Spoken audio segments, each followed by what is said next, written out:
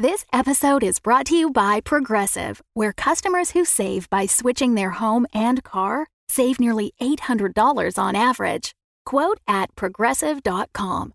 Progressive Casualty Insurance Company and Affiliates. National average 12-month savings of $793 by new customers surveyed who saved with Progressive between June 2021 and May 2022. Potential savings will vary. Hello, it's Pip, and today things come to a boiling point, literally in the final instalment of Forgive Amelia a Triptych. Before we begin, an update on the next season. Season 4 is scheduled to begin in late October. Having said that, the first Season 4 episode, an episode called Overture, is almost finished. Freddie is just sprinkling the last bits of musical fairy dust over it. So we've decided that if we hit our next Patreon goal, we will do an early release for patrons. Our next goal is to reach 550 patrons. We're about 60 patrons away from that. So if we hit that goal, in order to celebrate, we'll publish Overture soon after for patrons. Regardless of the amount you pledge, you'll get early access, and we're even thinking of hosting some sort of online live listening party for it. So if you enjoy the work we're doing and want to support it, we'd be super grateful if you considered making a pledge. You can pledge $2, $5, $10 or more, whatever an episode is worth to you. And the money goes straight to paying the artists who work so hard to bring this show to life. In order to become part of our Patreon community, go to ameliapodcast.com and click on Support the Show. But now it's time to rewind back past Season 3, past Season 2, past Season 1 even, to the time the Amelia gang were in upstate New York in order to pull off a disappearance at a popular food festival. And in today's episode, you'll finally get to hear exactly how that played out. Enjoy the show.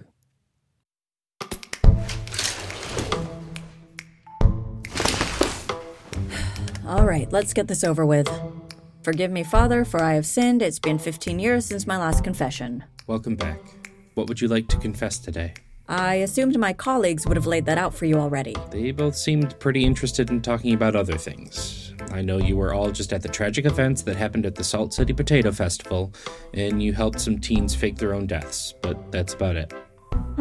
Well, I was hoping this would at least be somewhat efficient, but I guess I'll have to give you the full story. Yeah, I get that a lot.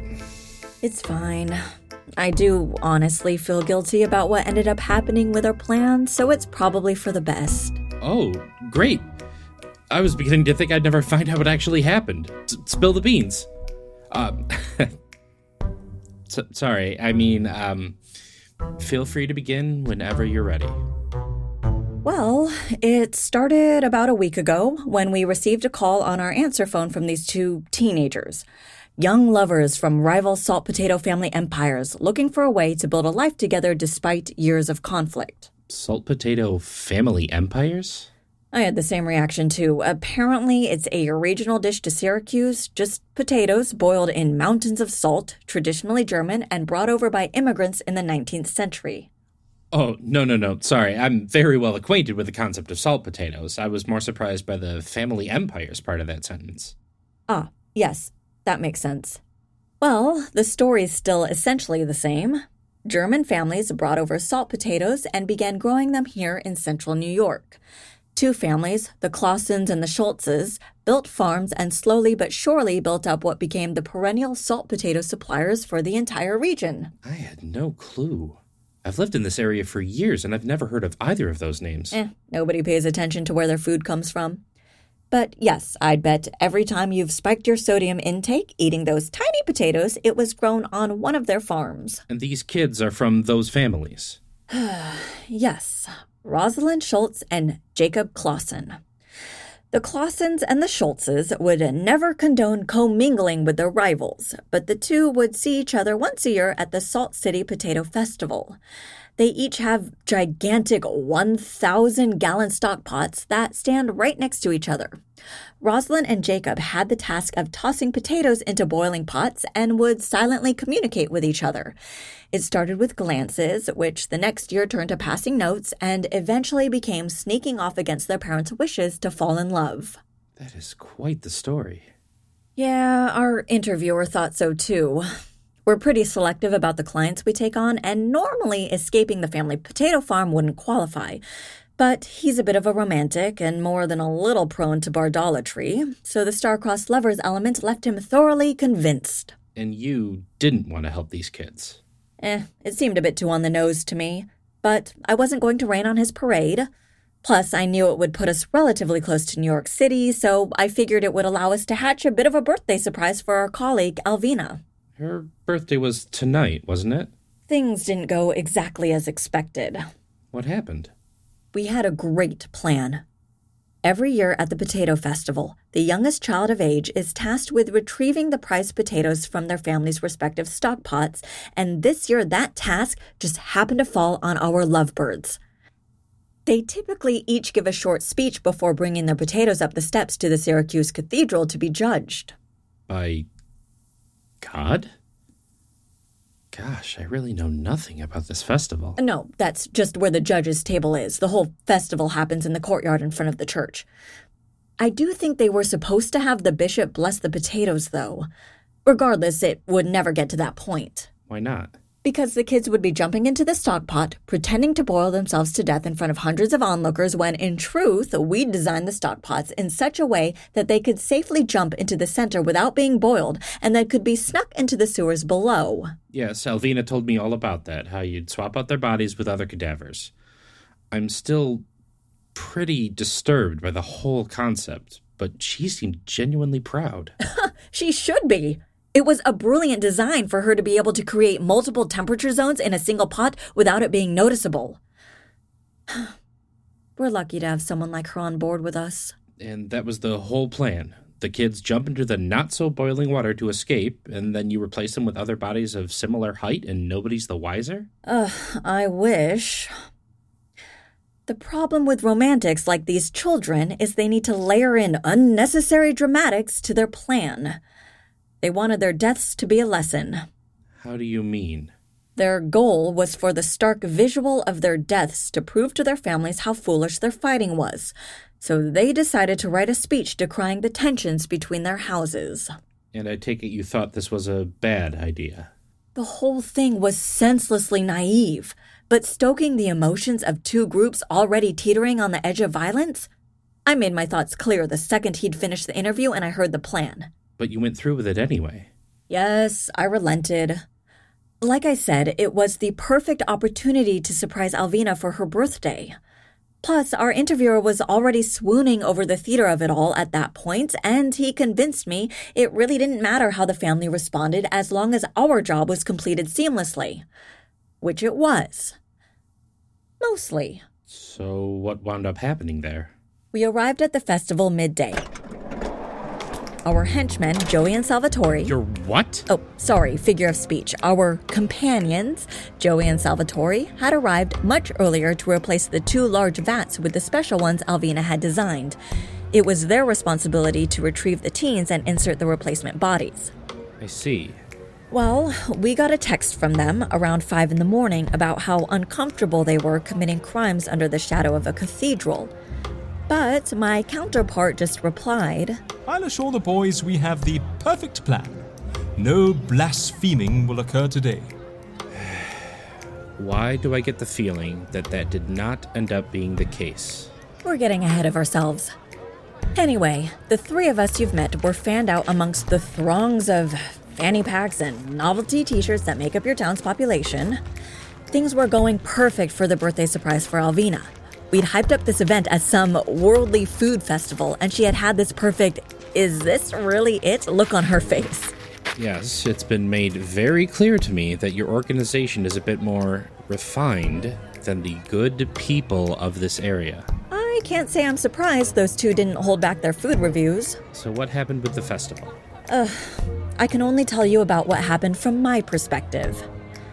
After walking around a bit, I found myself a good view of the events next to a cotton candy vendor who was unsurprisingly getting very few customers. Wait, was it salt potato flavored cotton candy? Mm-hmm. One person came by and purchased a stick. The vendor even dipped the thing in butter, which created what appeared to be a textural nightmare. I shudder at the thought of that, honestly. Anyway, my view was great for the competition itself. I was on the opposite side of the courtyard, facing the front of the cathedral. Just down the steps was a large stage hovering 15 feet in the air, right behind the two gigantic boiling vats of potatoes. I watched as members of the Clausens and the Schultzes would approach their respective pots with large fishing nets, reaching down, securing a load of cooked salt potatoes to serve to the hungry throngs below. You could tell things between them were already reaching, for lack of a better word, a boiling point. How so? The tight postures and nervous looks shared between Rosalind and Jacob when members of their opposite families would be on stage at the same time were a dead giveaway. Plus, strangely, their parents, siblings, aunts, uncles, and cousins all had what appeared to be t-shirt cannons holstered on their belts. What, like the ones you'd see at a minor league baseball game? Exactly. And when they'd get to the stage, they would constantly be hovering their hands over them. I wasn't sure of their purpose right away, but we were at a tipping point for sure, and it was pretty clear all anyone there needed was a gentle push for chaos to ensue. So what happened? We pushed. I see. When you need mealtime inspiration, it's worth shopping Kroger, where you'll find over 30,000 mouth-watering choices that excite your inner foodie. And no matter what tasty choice you make, you'll enjoy our everyday low prices, plus extra ways to save, like digital coupons worth over $600 each week. You can also save up to $1 off per gallon at the pump with fuel points. More savings and more inspiring flavors make shopping Kroger worth it every time. Kroger, fresh for everyone. Fuel restrictions apply.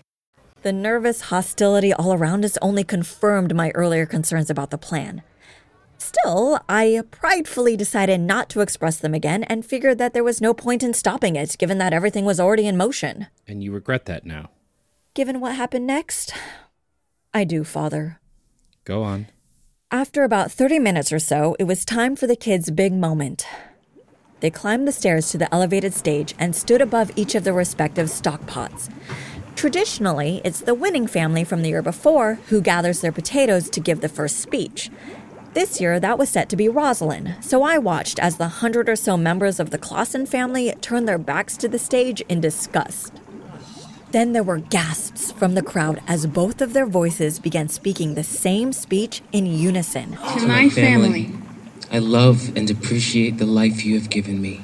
But it is time I express myself to you. The person you see standing beside me is the love of my life. We were able to find magic within the dark world you have created. Through the tension between our two houses. Still, the anger you have has sprouted like poisonous flowers, choking our freedom and dreams to a point we no longer see a path toward the sun. It is our final wish that our ends can form a new beginning for all of you.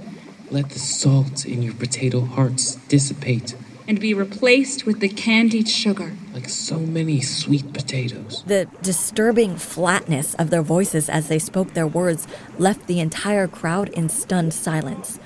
The Clausens turned around, mouths agape for a brief moment, allowing them to appear as a single body with the Schultzes. Shocked, horrified at seeing the best among them so in concert with the other that they deemed evil.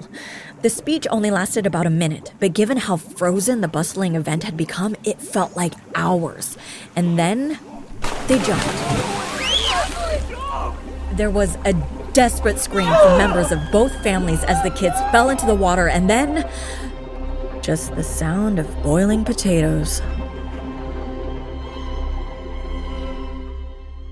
Jesus. Then what happened? After a couple seconds of shock, Clausens and Schultzes alike rushed to the stage, peering down into the boiling water. It had been more than enough time for Joey and Salvatore to replace the bodies, so all anyone saw were two boiled corpses face down amongst hundreds of potatoes. Wailing began in front of both boiling pots, and then, after a moment, shouts of blame came from the Clausen family, which were quickly returned by the Schultzes. You did this, you stupid spud! Why don't you come over here and say that to my face, you worthless sack of yam? Get them! Ah. It only took about 60 seconds between the kids jumping in the water to the first punch being thrown. A fight broke out? It started that way, yes, and I wish it ended there. fists thrown, potato farmers being tossed from the stage. I saw one man put what looked like his teenage son in a potato sack and hurl him at the enemy family, knocking them over like bowling pins. My God, that sounds horrifying. Oh, that was only the beginning. Remember those t-shirt cannons I told you about? Yes. Activate a mega protocol. Really? No, I don't even know what that means. Sorry. Just shoot the potatoes at him. Okay. I watched dumbfounded as both families began loading them with boiling hot salt potatoes. Seriously? Do you know what happens, Father, when you are hit by a boiling hot salted tuber at 100 miles an hour? I can't say I do. I can still hear the screams. All around me, people were dropping like flies. Some burned, some badly bruised. Concession stands began crashing down around me as potatoes rocketed people off their feet and into them. Everyone started scrambling toward the church steps to get to higher ground, but that just brought the fighting outside and eventually into the cathedral. They were fighting inside the cathedral?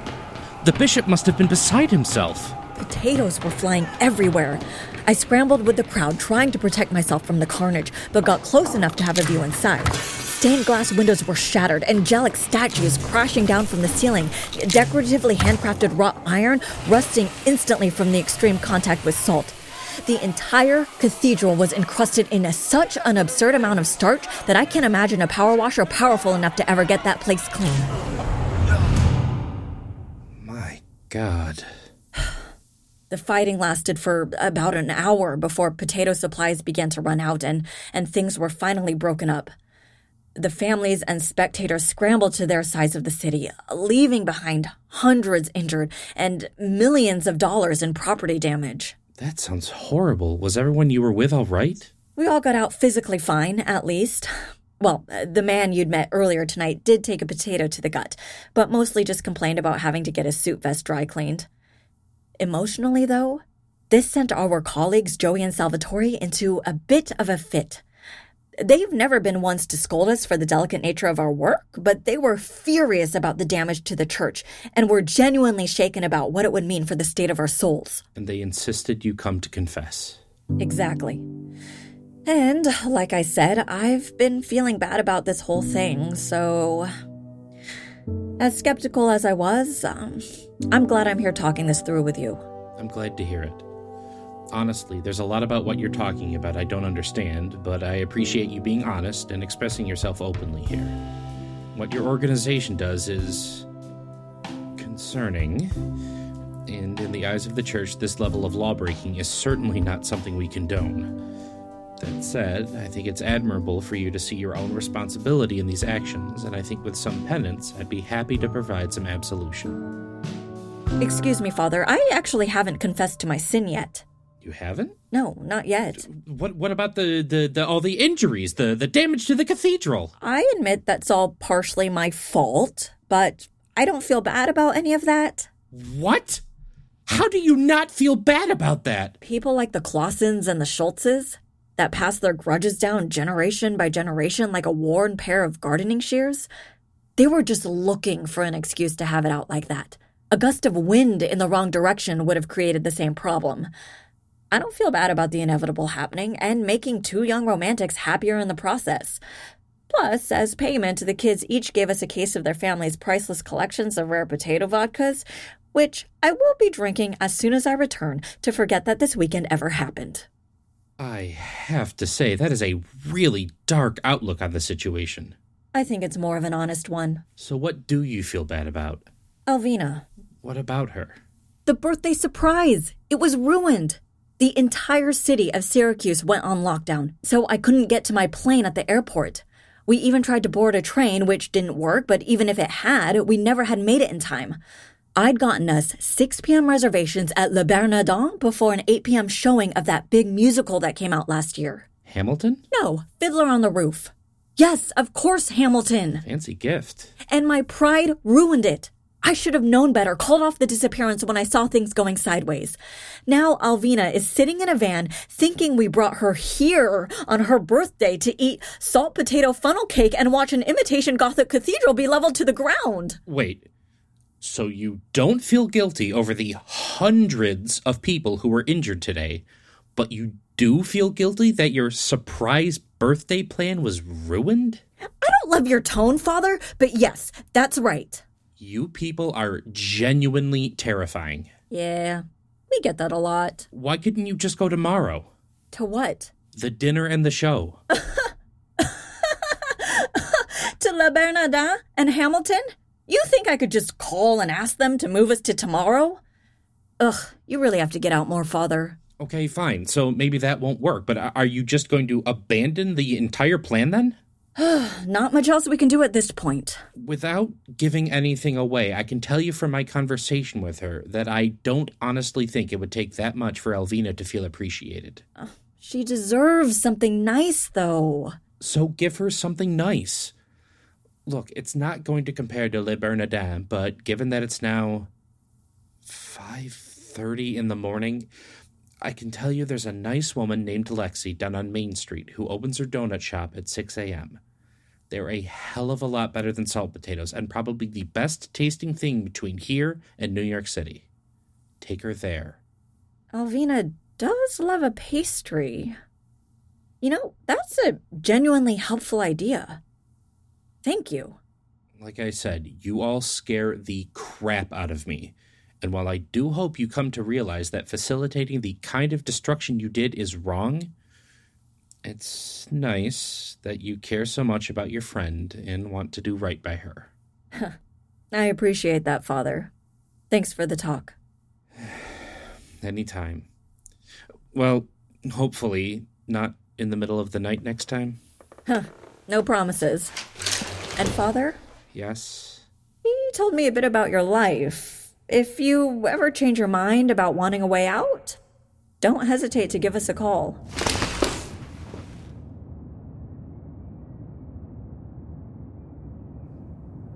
Can we please make our way home now? Where did Amelia need to go anyway? She said she just needed to stop by a shop for a moment. Happy birthday! What? Oh, you guys, you shouldn't have. What are these? Fresh donuts from a bakery our priestly friend recommended. Oh, well then I wouldn't be so...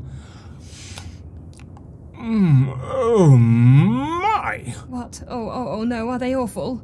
Oh no, quite the opposite. Oh, this is a genuine delight. Oh, try the glazed. Okay. Here goes. Oh, dear God. God, I feel like this could give me a heart attack, but it is incredible. All right, so let me have one of these. Thank you, guys. For what? For a truly memorable birthday. Of course, Alvina. We really appreciate everything you do for us. Ew, yuck. What is it? What awful flavor is this? Oh, she threw that one in for free. It was left over from the festival. A salt potato donut? What is wrong with these people? Seriously, how can you have a festival and only serve potatoes? Oh, did you try the soda? I did. Honestly, not too bad. I thought the same thing. Maybe we should pick some up for back at the office. Amelia, can you please drive us to the airport before Alvina loses all of her senses? I thought you'd never ask.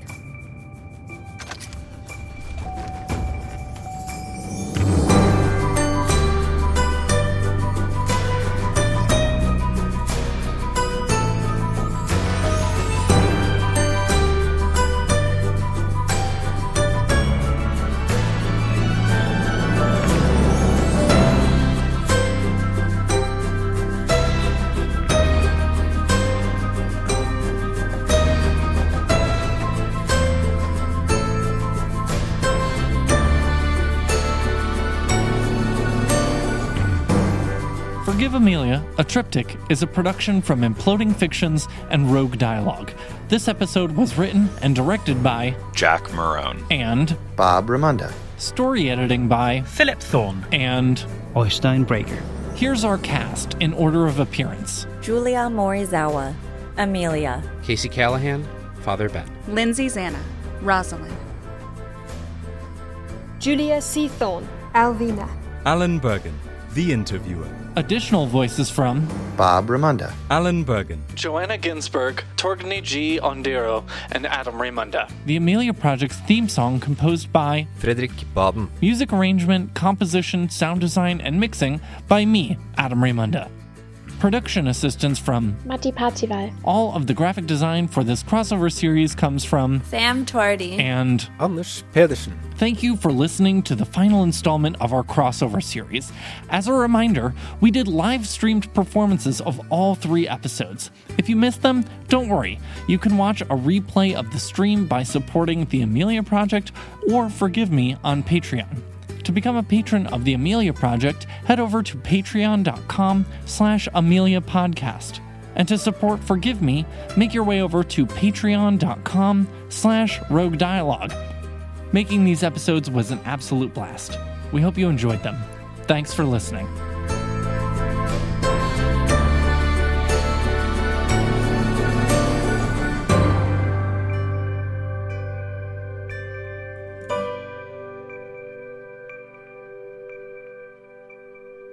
We'll be back in late October, or if we reach our Patreon goal earlier than that. If you want to help our crowdfunding efforts, go to ameliapodcast.com and click on Support the Show. As always, a huge thank you to all of our supporters and a special shout out to Sophia Anderson, Kate Sukayasu, Sophie Levizo, Jem Fiddick, Orban Asant, Rushab Shukla, Emily Harris, Stephanie Weitenhiller, Chloe Lefferman, Elizabeth Curry, Minson Such, Travis Curtin, Rafael Eduardo Vifas Verastaki, and I Am Trash. Oh, I wasn't, I meant we have a user, we have a patron whose username is I Am Trash. I wasn't, anyway. Okay, bye. The Fable and Folly Network, where fiction producers flourish. In June of 2020, an amateur podcaster disappeared from the Carson National Forest while searching for the legendary Finn treasure. But he was adamant that he was onto something big. He was obsessed. He showed her some hand-drawn map to a treasure out in northern New Mexico. The Subjective Truth is part treasure hunt, part paranormal docudrama. Starring Addison Peacock as Graham Anderson.